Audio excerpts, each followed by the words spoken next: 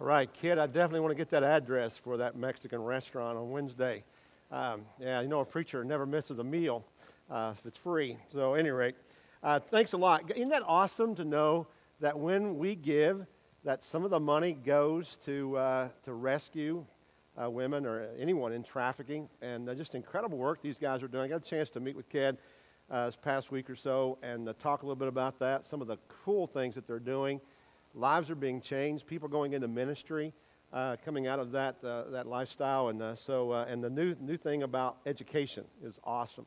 That is great that we're able to partner with them and make an impact like that. So thanks a lot for coming. I want to do a shout out. Yesterday, a lot of you, I see a lot of red out there today, but a lot of you were here yesterday, and there was a lot of red here too. We had our breakfast with Santa, which was phenomenal. I want to give a shout out to Eric. I know he's probably not in this room. I don't see him, but man, I tell you, what a vision that Eric has had just to open up and invite people who don't know the meaning of Christmas. I'm sure many of them didn't, but came here and just for the free picture with Santa, but really got to hear the message of Jesus and be loved on by us. And you guys served so faithfully. We had tons of volunteers to be a part of that, and also his vision for the Century Room. And that we're putting together. We're closer on that. But also the Century Night. I had so many parents who said, you know what, thanks so much for a time that our kids can come and not all the noise and energy and all the activity, but just a quiet time. So that was great. And there's a segment of our culture that doesn't get a chance to do much in a quiet way, especially with kids. So shout out to Eric and to you guys for volunteering. Well, guys, we're concluding a series this week. We've been in the life of David for a few weeks now, and today we're wrapping this series. Before we do that, I wanted to just tell you about our next series, which starts next Sunday, which is our Christmas series called Come and Worship. Come and Worship. And we're going to be talking about how we come, what worship is all about. Christmas is all about worshiping. When Jesus was born, they came to worship him. And so it's all about how do we come and worship. And just kind of one thing I'll throw out there is Christmas Eve Sunday morning. Christmas Eve is on a Sunday this year. Happens every now and then. But we're going to have our services the same time. There's no change on Sunday morning. We're going to be having a Sunday night Christmas Eve service, candlelight service, so it will be different. And it'll be kind of candlelight. Invite people to come and share. Dan's got some awesome plans putting that together. And that will be included in our series as well. But here's the thing I want to share with you. That's at 5, by the way, 5 o'clock. What I want to share with that Sunday morning, we're going to be talking about bringing our gifts. And that's the title of the message, and it's so appropriate about what we come and give to God. But I want to encourage you guys to do something a little bit different this year than normal. I want to encourage you to plan to come to bring a gift to Jesus. To bring a gift to Jesus. So many times we give gifts to everybody else and we blow out. Sometimes we don't have money to do anything about this time of year. We just give. But I want to encourage you to bring a gift to Jesus. And if you give regularly, I want to encourage you maybe to go above and beyond that if you can. If you do not give at all, or you give only sporadically, I want to encourage you to come prepared to give that day. Now let me say, we're not going to embarrass anybody. There will be nothing that will put you on the spot at all. But it will be, I think, a part of the message. It'll be a part of our worship. It will be your gift of worship. It also will be maybe your next step on your journey toward Jesus Christ. So just to throw that out and keep that in mind. But for the last few weeks here, we've been talking about David and how interesting it has been. It's corresponded to what the news is full of. We talked last week about David's failure sexually, and the news has just been bombarding us. I mean, day after day, full of revelations of sexual harassment, accusations, abuse from public figures, people, politicians, media, business, all across the spectrum.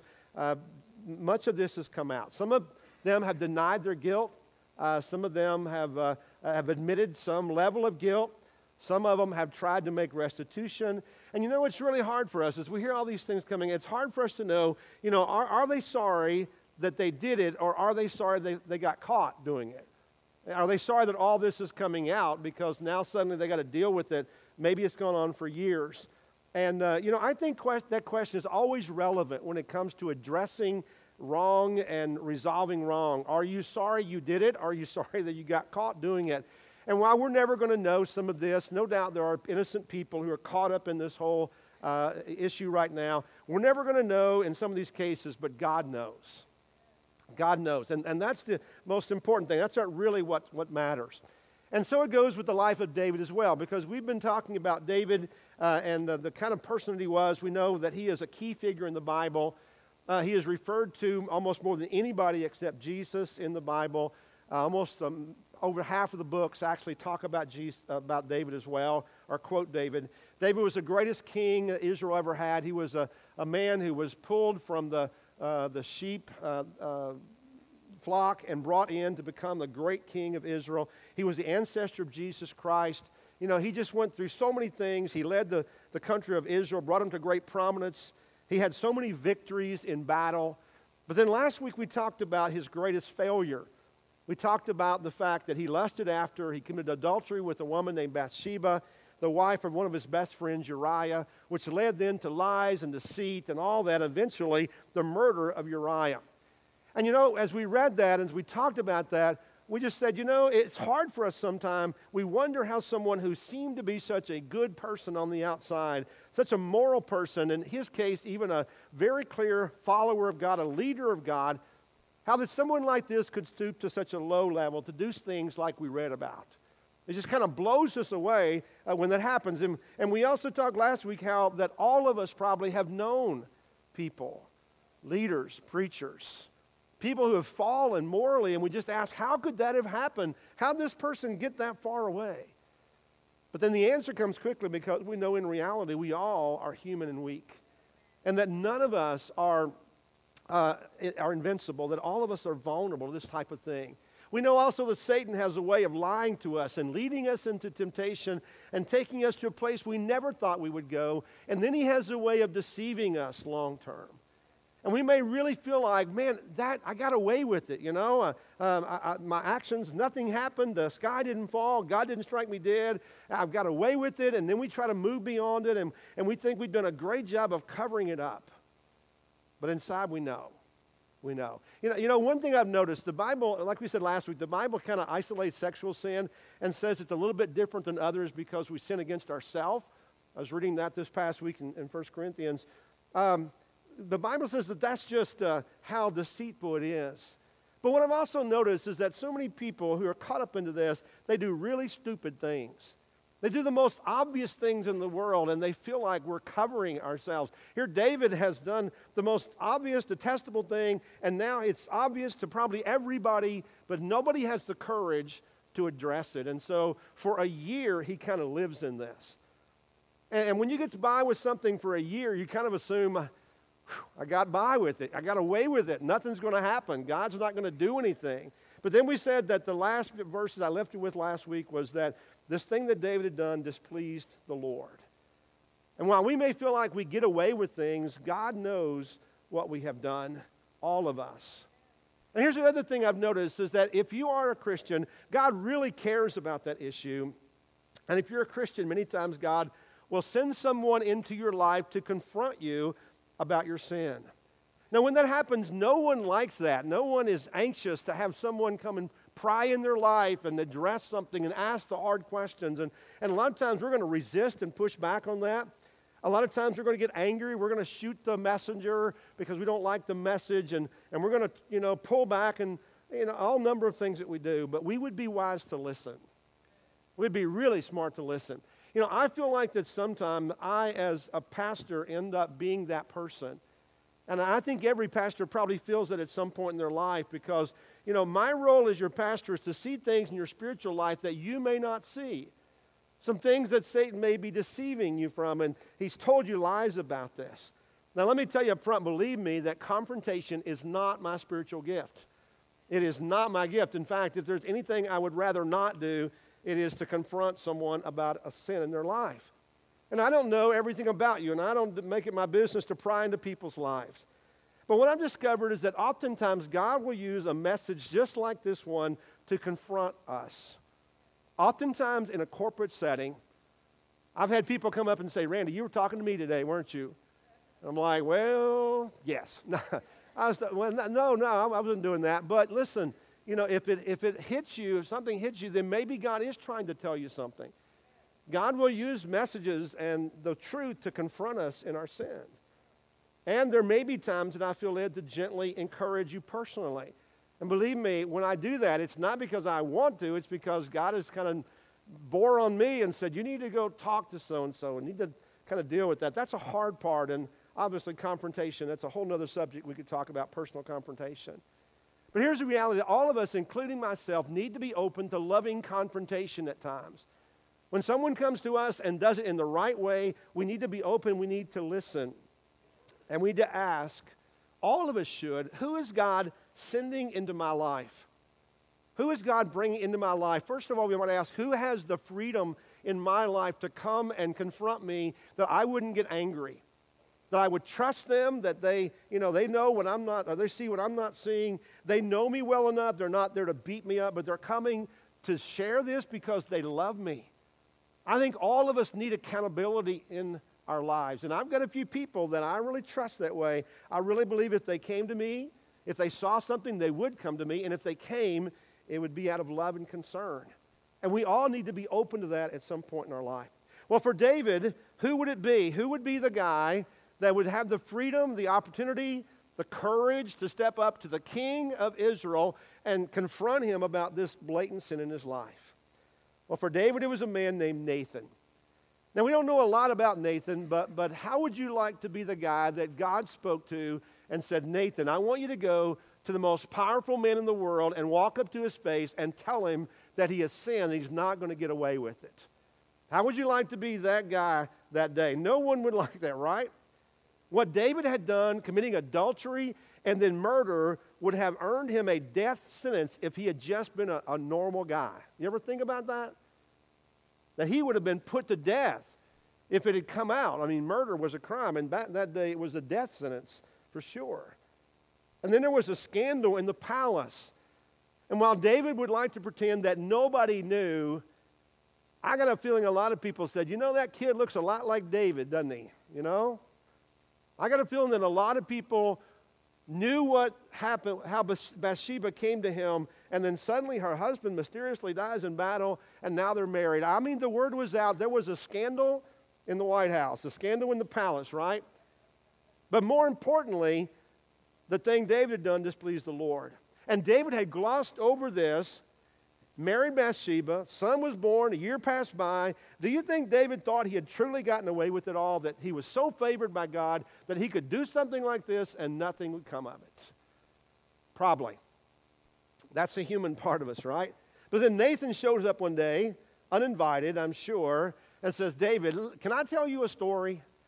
And David still had enough shepherd in him that he probably said, I love a good story. Let's talk about the story. And so Nathan tells him this story. It's in 2 Samuel chapter 12. The Lord sent Nathan to David. When he came to him, he said, there were two men in a certain town, one rich and the other poor. The rich man had a very large number of sheep and cattle, but the poor man had nothing except one little ewe lamb he had bought. He raised it, and it grew up with him and his children. It shared his food. It drank from his cup and even slept in his arms. It was like a daughter to him. I got a feeling that David identified. Why? Because he was a shepherd. I'm sure there were times that there was this little orphan lamb that David had taken in, and he had, the mother had died or had rejected him, and he had taken this lamb and had become a favorite, and he had fed it and nursed it along until it, came up, and then it was always like his favorite one. And he had other sheep, but this guy in the story only had one. He had sacrificed and bought this little lamb and raised it and lived in the home with them. It was like a child. Now let's pick up the rest of the story. Now a traveler came to the rich man, but the rich man refrained from taking one of his own sheep or cattle to prepare a meal for the traveler who had come to him. Instead, he took the ewe lamb that belonged to the poor man and prepared it for the one who had come to him.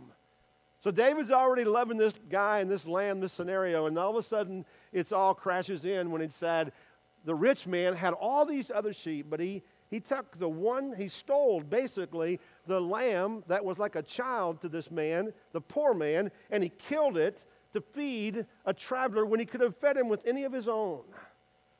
And David is incensed, if you can imagine. David burned with anger against the man and said to Nathan, as surely as the Lord lives, the man who did this must die. He must pay for that lamb 4 times over because he did such a thing and had no pity. Then Nathan said to David, you are the man. Not like, you're the man, David, but he's like, no, David, you are that man. You are the man. That's amazing. This is what the Lord, the God of Israel, says. I anointed you king over Israel. I delivered you from the hand of Saul. I gave your master's house to you, your master's wives to your arms. I gave all Israel and Judah. And if all this had been too little, I would have given you even more. Why did you despise the word of the Lord by doing what is evil in his eyes? You struck down Uriah the Hittite with the sword and took his wife to be your own. You killed him with the sword of the Ammonites. Now, therefore, the sword will never depart from your house because you despised me. You took the wife of Uriah the Hittite to be your own. And this is what the Lord says, out of your own household I'm going to bring calamity on you. Before your very eyes I will take your wives and give them to one who is close to you, and he will sleep with your wives in broad daylight. You did it in secret, but I will do this thing in broad daylight before all Israel. Then David said to Nathan, I have sinned against the Lord. I mean, that is just shocking, isn't it? Because David, who thought he had gotten away with this, suddenly realized that it was all coming back. Now the payback. Now he had to deal with it.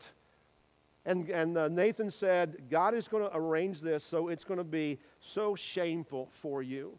We talked last week about the repercussions of David's decision. We said, Nathan said the sword will not leave your house. We talked about how that one of David's sons raped his sister. And then another son killed that son because he had done that. And then that son who had killed the other, his name was Absalom. He was a golden boy, and suddenly he rises up, and the army begins to promote him, and soon he runs David out of his own city. And then Absalom, while he's gone, he takes David's concubines, his mistresses, if you will, and built like a bedroom on top of the roof and slept with them in public to shame his father. That's what Nathan is talking about. That's what's going to happen. That's the repercussions of your sin. And David, his world just collapses. One other repercussion is that baby died. We talked about that last week. Did not survive. And so all of this falls down and comes apart in front of him as Nathan confronts him. And I'm sure that David probably fell apart emotionally, I would think. And knowing Nathan as he was, he probably stood up to comfort him, knowing he could not take this away, but he was doing God's will.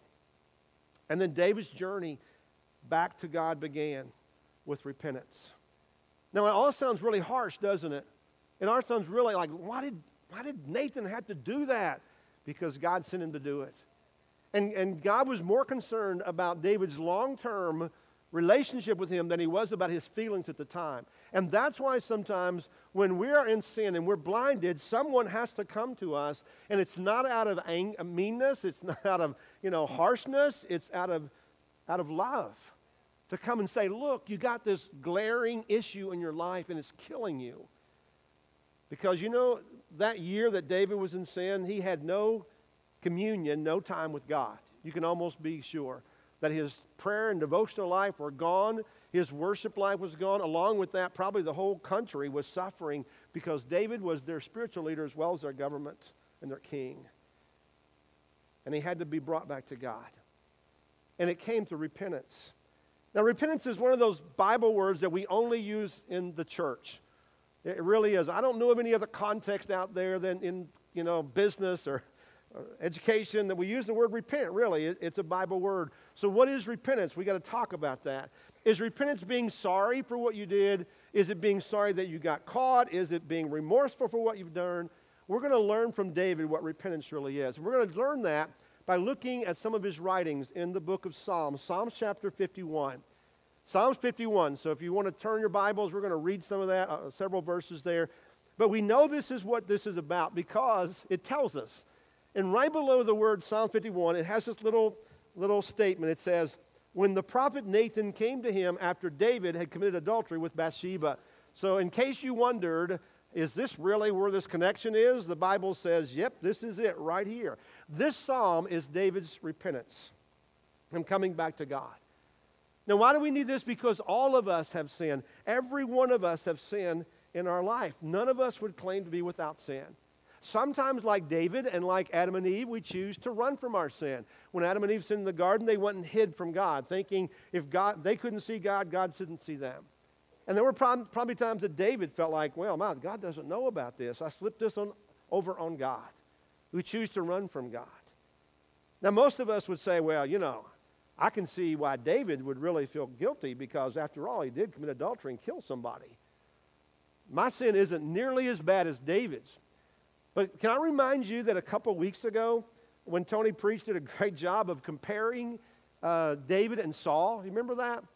And when he compared them, he said that Saul's sins were greater than David's. Now, why would that be? What were Saul's sins? Well, there was jealousy and anger and dabbling in the occult and several other things. And we would say, well, those sins don't sound nearly as bad as killing somebody. But why were they the greater sins?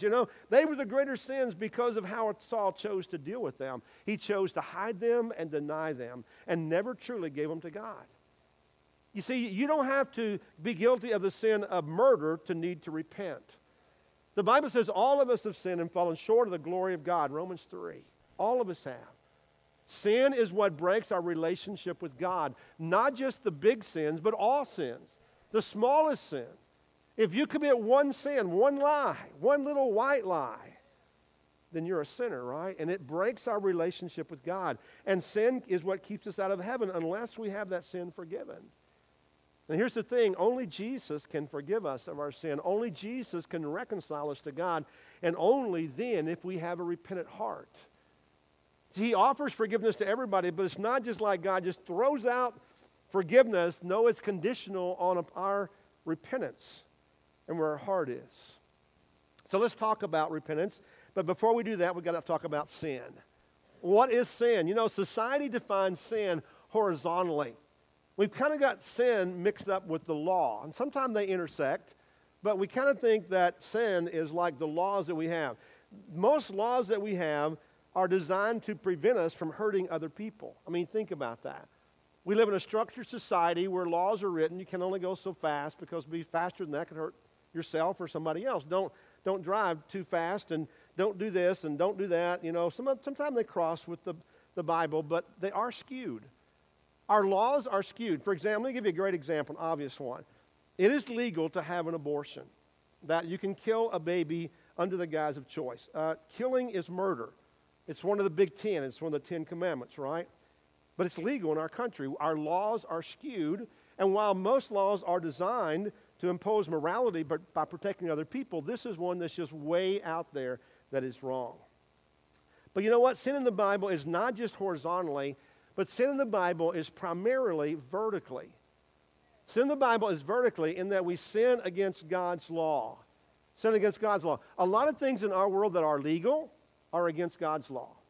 For example, sexual sin of any sort. Fornication and premarital sex, adultery, extramarital sex, homosexuality, all those sins, are legal. There's not a law against them, some of them anymore, but they are vertical and they're sin against God. Now, we don't understand that because we say, you know what? I'm not hurting anybody. If it's two consenting people, what we're doing, not illegal, why shouldn't I? But we sin.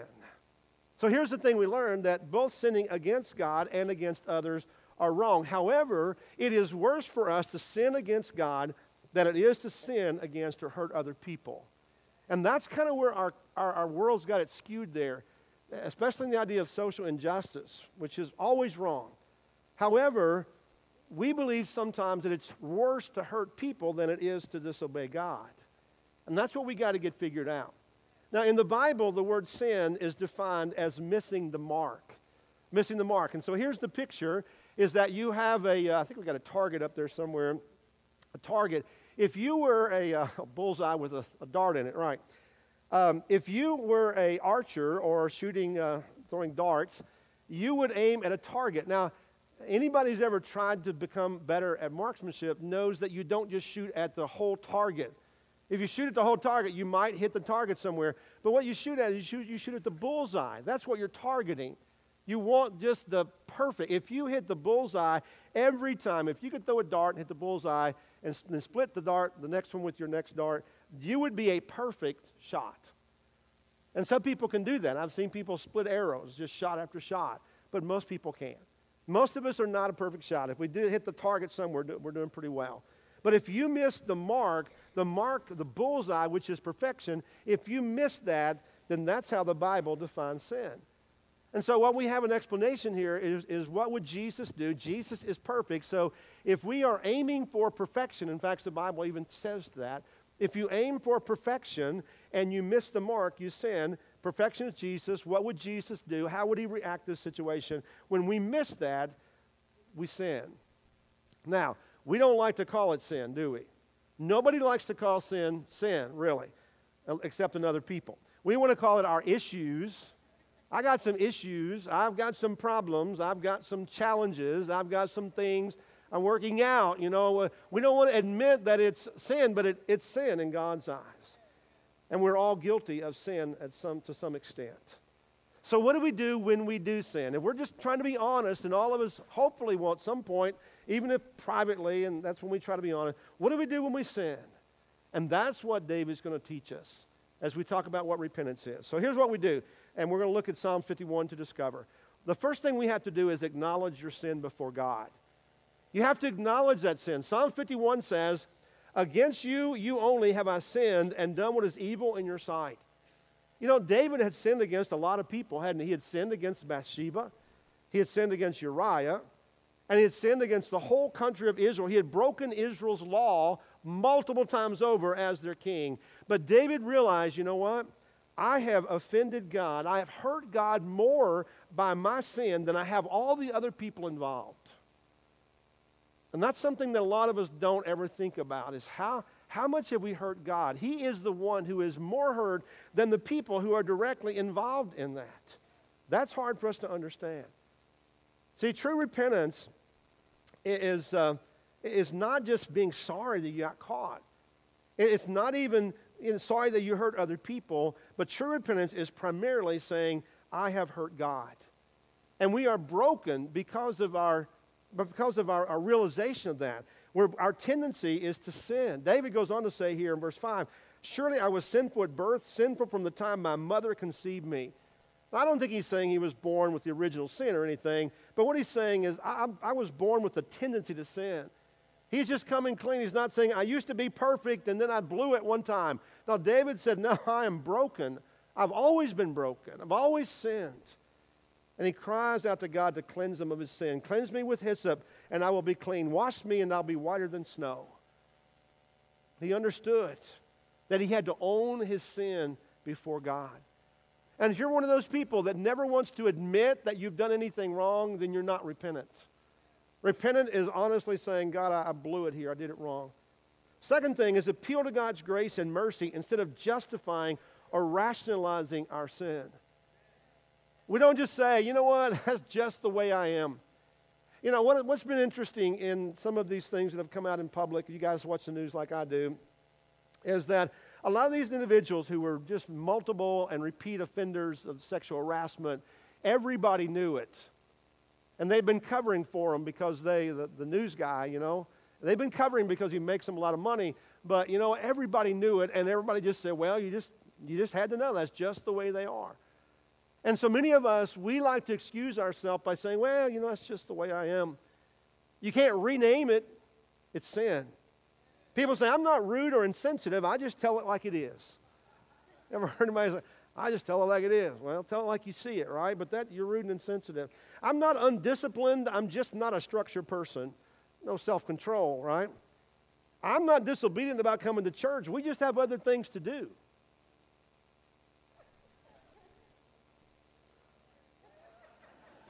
Cross the line into meddling at this point, haven't I? Right? I'm not committing adultery. I'm just having a fling or an affair, right? And you know what? It sounds really good. It sounds better. All of us like to kind of rename it or excuse ourselves, which is the opposite of repentance. The opposite. True repentance crushes us. It crushes us. There's usually some tears involved in this whenever you repent. Because we look at our sin, we acknowledge our sin, and we turn away from our sin. We don't continue in our sin. We don't defend our sin or actually blame the messenger who came and told us we were wrong or blame God for making us feel guilty. When we are repentant, it's pretty obvious. And we also don't practice penance. which is like a radical commitment to never do it again. We just promise God, God, I will never lust again, I promise you. I will never gossip about another person. I'll never say another unkind word. I'll never do this, I'll never do that. That's our shot, right? But we can't do that. We don't try to make some sacrifice to prove to God that we're good enough to earn His forgiveness. That's what Saul did. Again, the contrast of those two, David's predecessor, the King Saul, he thought, you know what, I don't have to obey God. I'll just make a big sacrifice to God, and it'll all be good between us. But God said, no, it's better to obey than to sacrifice. And then God withdrew from Saul. In verse 16, David says, you do not delight in sacrifice, or I would bring it. You do not take pleasure in burnt offerings. My sacrifice, O God, is a broken spirit, a broken and contrite heart. You, God, will not despise. So repentance is a brokenness and falling totally on the mercy and the grace of God, because we know that we are depending on no one or nothing else, not our own goodness, nor our good intentions or anything else. David goes on to say, have mercy on me, O God, according to your unfailing love, according to your great compassion, blot out my transgressions, wash away all my iniquity, and cleanse me from my sin, for I know my transgressions, and my sin is always before me. Here is the great King of Israel on his knees, weeping, no doubt, and crying to God, and calling on his unfailing love and faithfulness. And God's listening. Why? Because God is faithful even when we are not. God is compassionate when we have rejected Him. And He's requesting, God, please wash this away and cleanse my sin. You know, part of God's covenant relationship with us through Jesus Christ today is that we can have our sins taken away, removed, because the blood of Jesus washes them away. And we have to trust that God is faithful and God will forgive us. And then we have to do the hard part. The second hard part. The first hard part is acknowledging and accepting God's forgiveness, but the second part is forgiving ourselves. And here's why. Because if God can forgive us, I have to forgive myself. I have to do that. Why? Because you know what? There's almost some pride in not forgiving ourselves. It's almost like saying, oh, I believe God could forgive me, but I could never forgive myself because like my forgiveness is greater than God's, right? I believe this is important because I think when you fall hard, you have to forgive yourself at some point. And that's a part of accepting God's forgiveness. Here's a third thing. You change your actions. David says, create in me a pure heart, O God, and renew a steadfast spirit within me. Restore to me the joy of your salvation and grant me a willing spirit to sustain me. Whenever we repent, there has to be a change in actions. In fact, the word repent, the very word, means to turn around, a 180-degree turn. Oh, you're going one direction, you're turned around, and you go the other. That's what repentance is literally. And David is surrendering himself totally to God. You know that you have truly repented when you surrender yourself and your spirit to God and you become obedient to Him. Now you're walking His way. You're doing His things His way. And you try to make restitution. You know, David goes on to be used more by God. And his sin is not held against him. Later on, beyond this, David is called a man after God's own heart, even after he had sinned in this great way. So here's the great news as we kind of wrap up. The great news is it doesn't matter what you've done in the past. Number one, you can't change that. You can't go back. But if you have given that to God, He has taken it away, and you have to trust that He's done so. Understand that God has not turned His back on you. Just like He didn't throw David away, quit on David. He forgave David. Your sin is not too big for God to forgive and restore. Instead, the Bible says the greater our sin, the more we should value His forgiveness and the more we should want to love and serve Him. Jesus said that those who have been forgiven much should love much. The more you're forgiven, the more you ought to be grateful to God. So guys, this morning I want to close the message out like this. I'm going to do it with a call to repent. This closing the series, closing the message out, a call to repent. And I'm going to ask if you would just to close your eyes. And I want to ask you, not for you to speak out, but just to answer yourself, what is your sin? What is the sin in your life that's a prevailing sin that maybe you've never admitted or you keep doing it? Some of you are going to know immediately what that is, and some of you are going to have to think because you've been deceiving yourself for some time. Others of you need to meditate for a few moments to identify that. Maybe there's a lot going on in your world. But let me ask you this. Are you willing to stop that sin? Stop justifying it, rationalizing, and throwing yourself totally on God's mercy and grace. Are you willing to change? If so, then I want to lead you in a prayer of repentance in just a moment. And if you are here and you are a believer, this could change your entire future. I want you to know that you have, through Christ, a relationship that your sins can be removed, taken away, because you have given your life to Christ. Repentance is a part of coming to God, but it's also a daily part of our life to retain that relationship. And you need to repent of that sin and give it to Him and trust Him to forgive you. If you're here this morning and you've never made a commitment to follow Christ in the past, then this is the first step to do that.